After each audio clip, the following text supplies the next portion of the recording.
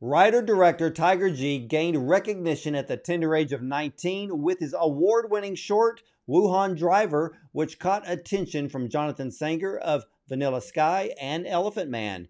Now, Tiger graduated from NYU Gallatin School of Individualized Study, where he studied philosophy and literature. And he's an alum of the 2022 Short to Feature Lab, led by Jim Cummings of Thunder Road fame.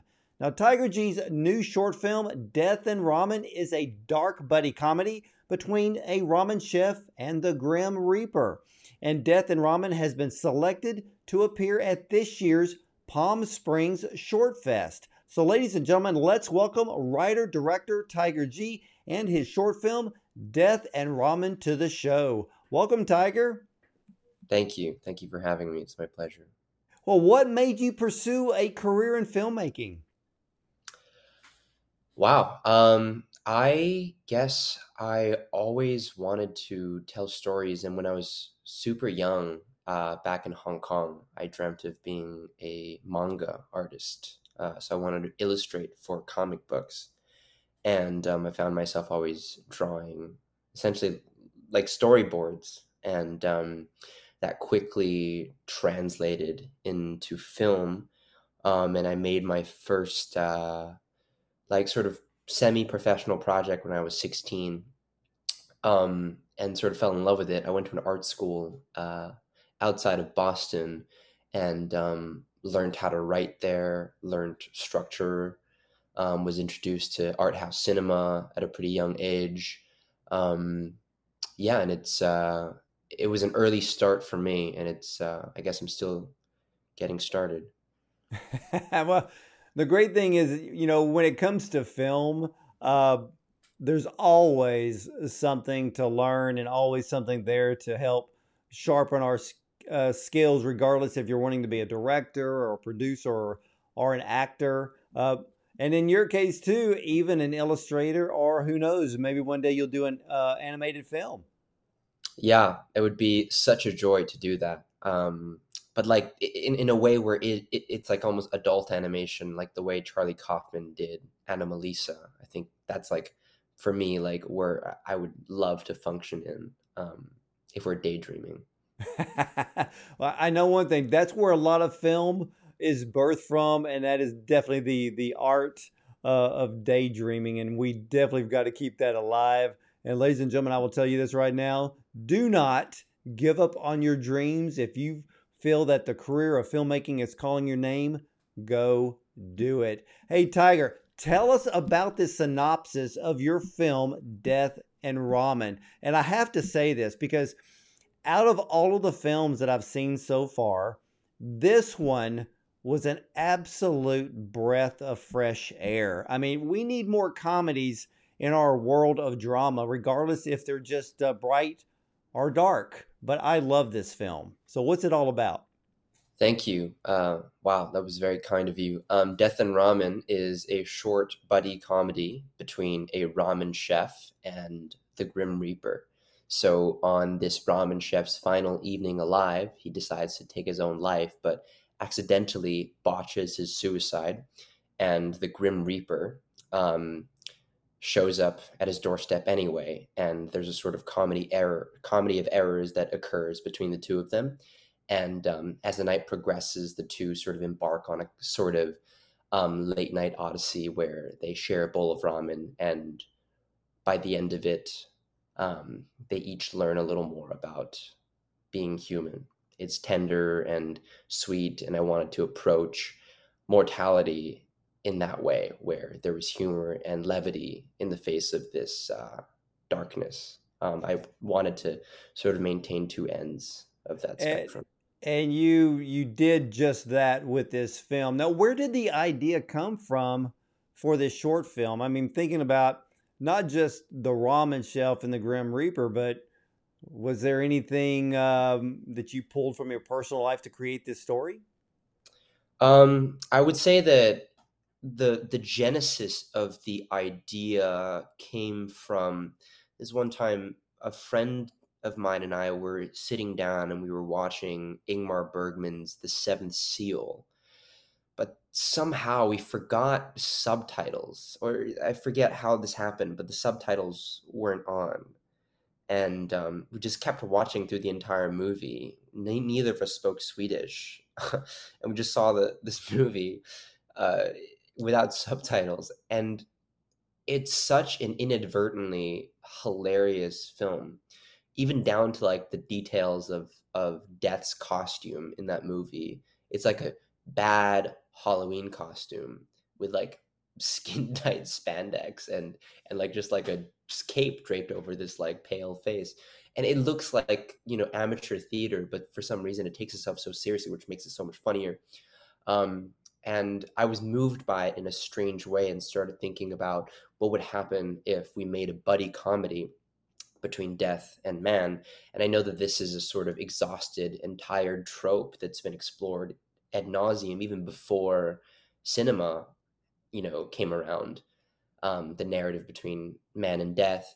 And I wanted to modernize it and sort of take away the fear and darkness surrounding it and make it a buddy comedy whereby instead of man and death sitting down together and playing chess, where they have this oppositional nature in their dynamic, where man needs to sort of think of a way to cheat death or escape it, and by the end of it realize how immersive and terrifying and inescapable it is.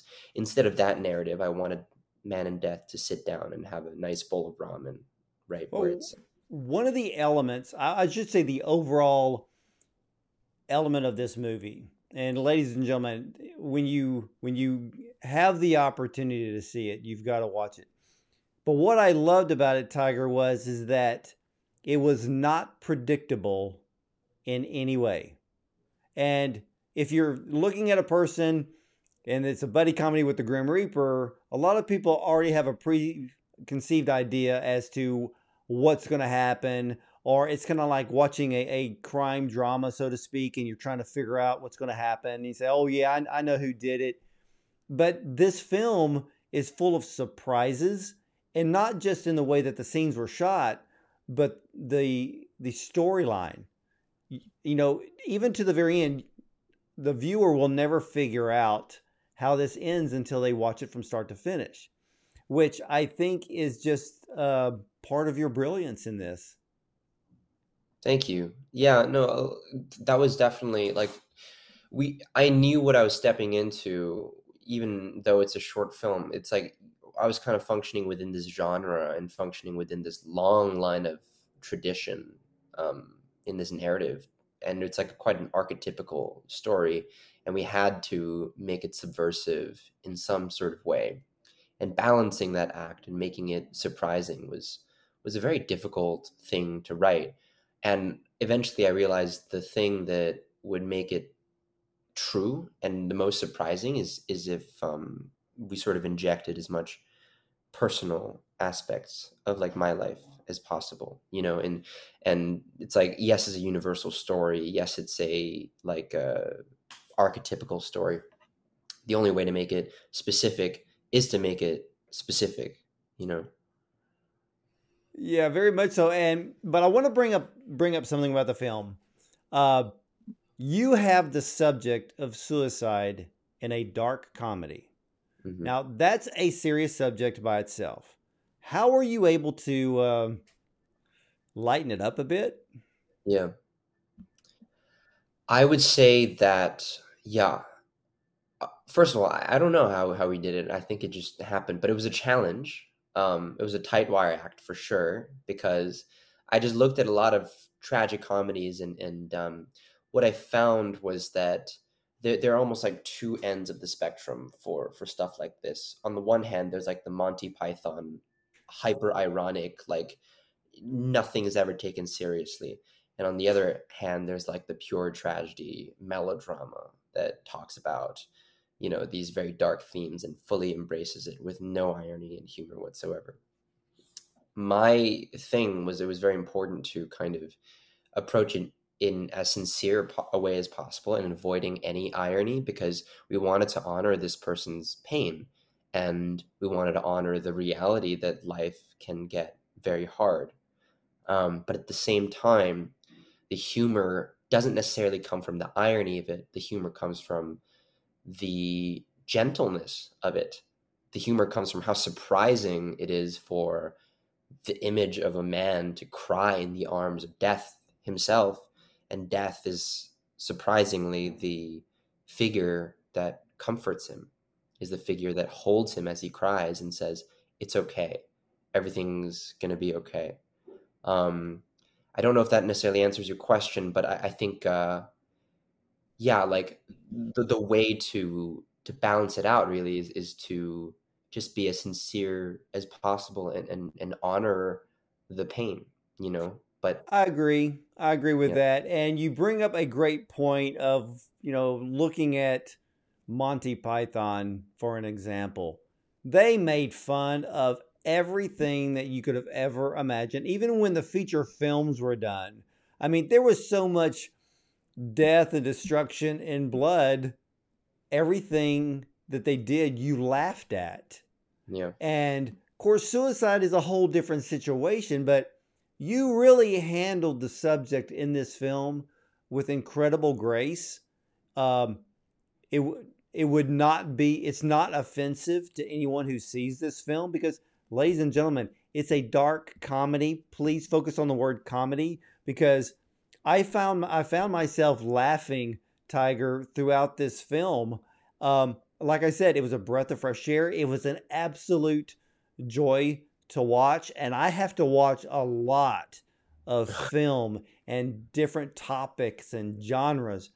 But this one allowed me to finally sit down and go, oh, great, I can enjoy something like this. What was the casting process like? Because you got Bobby Lee and Matt Jones in this film. yeah. So I wrote the script initially for Bobby Lee and with Bobby in mind. I was looking for an Asian American actor who had a rawness and realism to him that wasn't necessarily an A-list actor. And I was a fan of Bobby from Mad TV for a long time since my youth, and I sort of saw an episode in passing of his podcast Tiger Belly, where he exemplified a vulnerability about his life that was so dark, but also so um, specific, you know. And I immediately thought that he'd be right for the role, and so I sort of wrote the character based off of his plight and his struggles that he shares on that podcast. Well, And he brings that character to life, you know, based on how it ends. And I looked at Bobby Lee as well, and I know what you're talking about, where on his podcast, he talks about a particular dark time in his life. And I've seen that clip on Instagram over and over again. And that's really where I started to learn who Bobby Lee was. But he is an excellent actor. And I don't think you could have picked, you couldn't have picked a better actor for that part. wow, thank you. No, that means a lot. Bobby is just sort of force to be reckoned with. And part of directing him was almost like, and in the best way possible, I say this, was like directing a tornado, where you kind of just had to redirect his like force into a pointed way because he got so much presence and energy. And that was a very, very interesting tight wire act to walk. Well, Um, does he have an element of Robin Williams within him? Because I know that when Robin was here with us and he would do his acting, sometimes the directors just kind of like took the leash off and could just kind of let him do his thing, just to kind of see what he would do with a scene. Did you give any leeway to Bobby like that? yeah, well, I'm very like specific and pointed in where I need a scene to go. And so I would say the it's so the word leash is just so funny here, but the leash was definitely like the grip was softened at times, but definitely because Bobby is such a performer, right? And he does stand up and he's so big. Um, he's someone who can play 100 and 0 and a lot of the film functions within 50. And so the direction was definitely very much like, okay, I need you to do this specific thing, and this is how we need to discuss it. And Bobby he's a force, and so like that push and pull was definitely like a very interesting thing. And also gaining his trust was another thing, because I'm relatively young, and he sort of saw me as this like kid who got him, and he's like, "Oh, you're so lucky to have me." And, there's definitely like a sort of artistic proving oneself to someone like Bobby, that's for sure. Now, you asked about the casting process, and so in terms of Matt, I was thinking of what the perfect death would be in this film that's a buddy comedy. And first of all, visually, Matt is 6'4", and Bobby is 5'4", or less, I think. So I just thought it's just a hilarious like height difference, and they just look very funny next to each other. So there was But that. we picture, if we pictured the Grim Reaper Yeah, ourselves, we would look at him as being a towering figure over all of us. exactly. So And so it worked perfectly. I mean, when I was looking at Matt doing, playing the Grim Reaper, I was sitting there watching, and I'm like, there's a little bit of Johnny Knoxville there. Um, and that's a compliment, where he's funny, he's serious. Um, but yeah, and then there was that softening, that compassion that came from him, which was very unexpected from the Grim Reaper, which is why I really love this film, because you, in such a short amount of time, there are so many surprises, there's so many scenes, but it just flows with incredible artistic grace. thank you.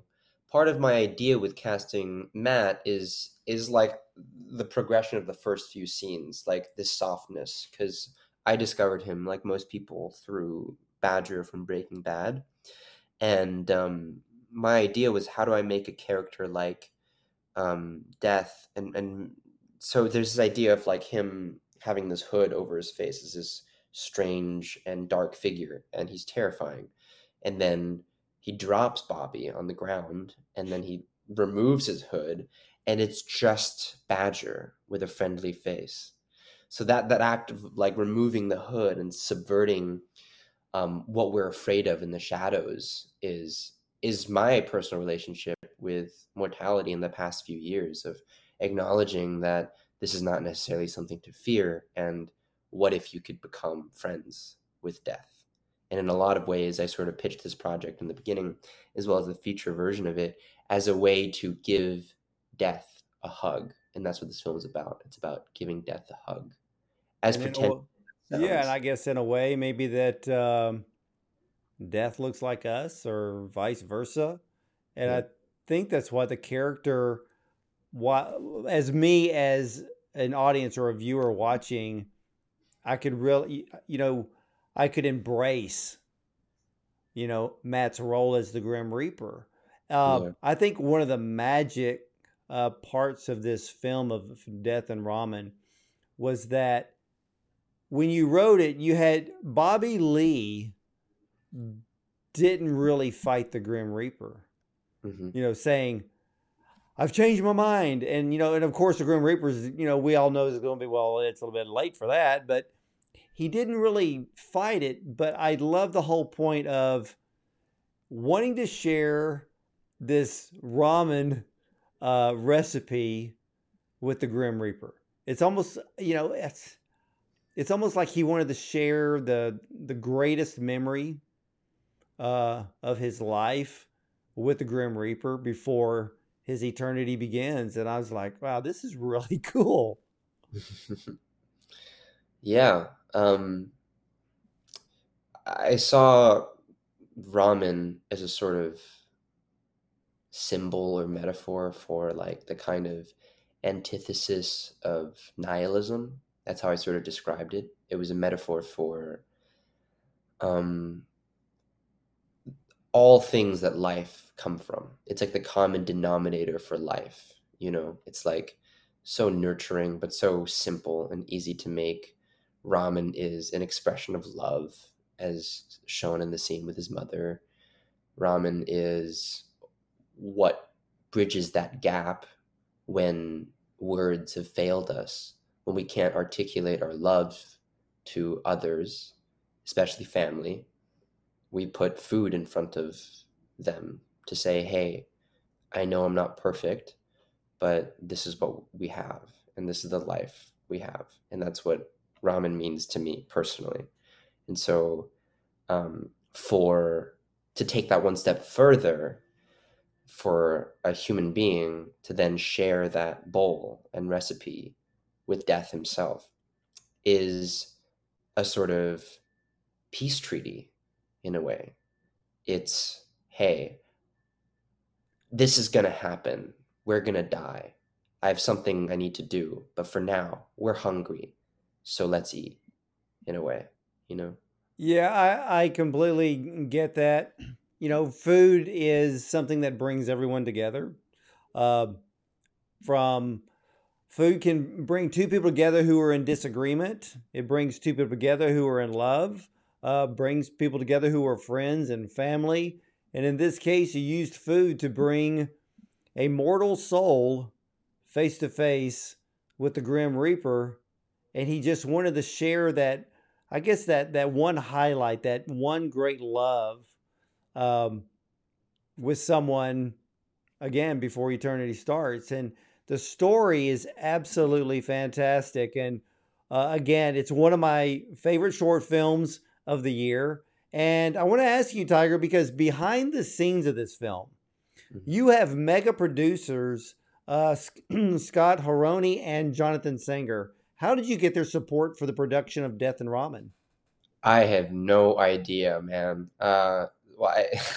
Jonathan has been a mentor of mine for the past few years, ever since like my first real endeavor into professional filmmaking with my first short film, Wuhan Driver, and he's been sort of supporting me ever since. And I'm just so honored to have him be a sort of guiding light for my career.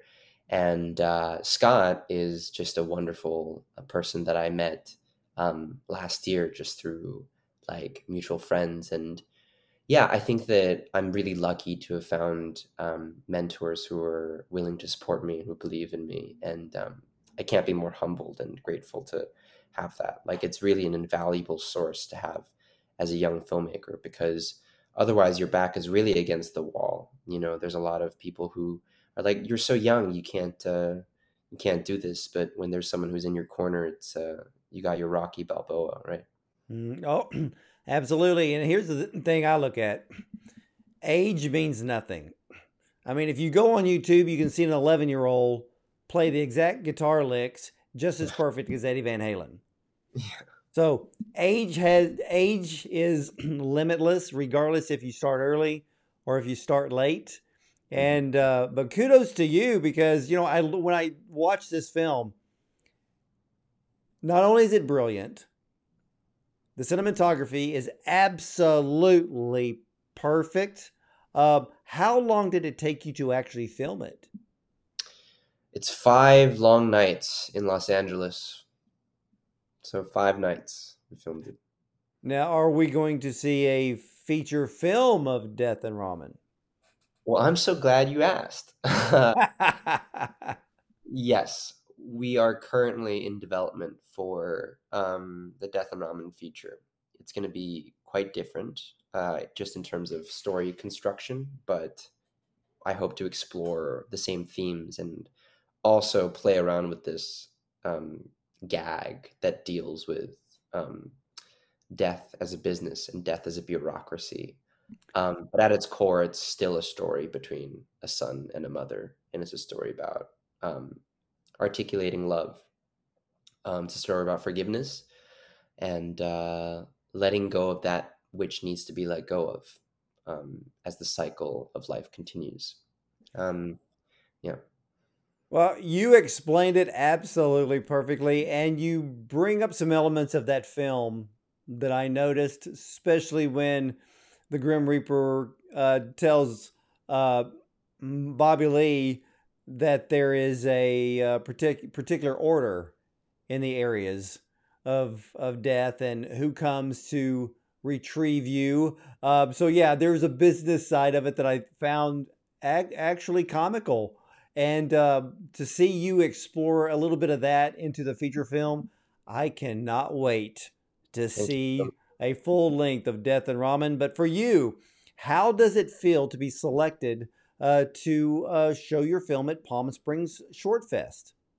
You know, um, it's a great honor, obviously, but I think that it's important to kind of, keep calm and just see it as one step to creating the story that you want. Um, Trying not to get too caught up in the sort of excitement around it, and just keep your head down and keep working. You know, Well, what do you hope that the viewing public at the ShortFest will take away from your film? I hope that they see what I wanted to say with it. But at the end of the day, I hope that the thing speaks for itself. And it's a real, it's an audience film. It's a film that has a lot of highs and a lot of, lows. It hits a lot of marks, and no doubt, it would resonate with some people. And I hope that uh, it inspires some thoughts. Well, I would expect a standing ovation for your film because it's that good. And for you, besides working on a full length feature film of Death and Ramen, what else can we expect to see from you next? Um, Gosh, I don't know. I'm sort of kind of studying. Um, I'm studying with Ruben Ostlund, one of my like cinematic heroes this summer, literally in like 3 weeks. So I'll be making a short film with him in Italy as a part of this program. And then after that, I have a few short films I'd like to make in the interim between now and the Death and Ramen feature, and the rest is up in the open. Well, ladies and gentlemen, if you have the opportunity to see the world premiere of Death and Ramen at this year's Palm Springs ShortFest, it's June 22nd at 5 p.m. Pacific Standard Time. Tiger, I want to thank you for spending your time with us today and to talk about your incredible, brilliant short film. And I mean that honestly, brilliant short film, Death and Ramen. Thank you so much. It's been my pleasure. It's an honor.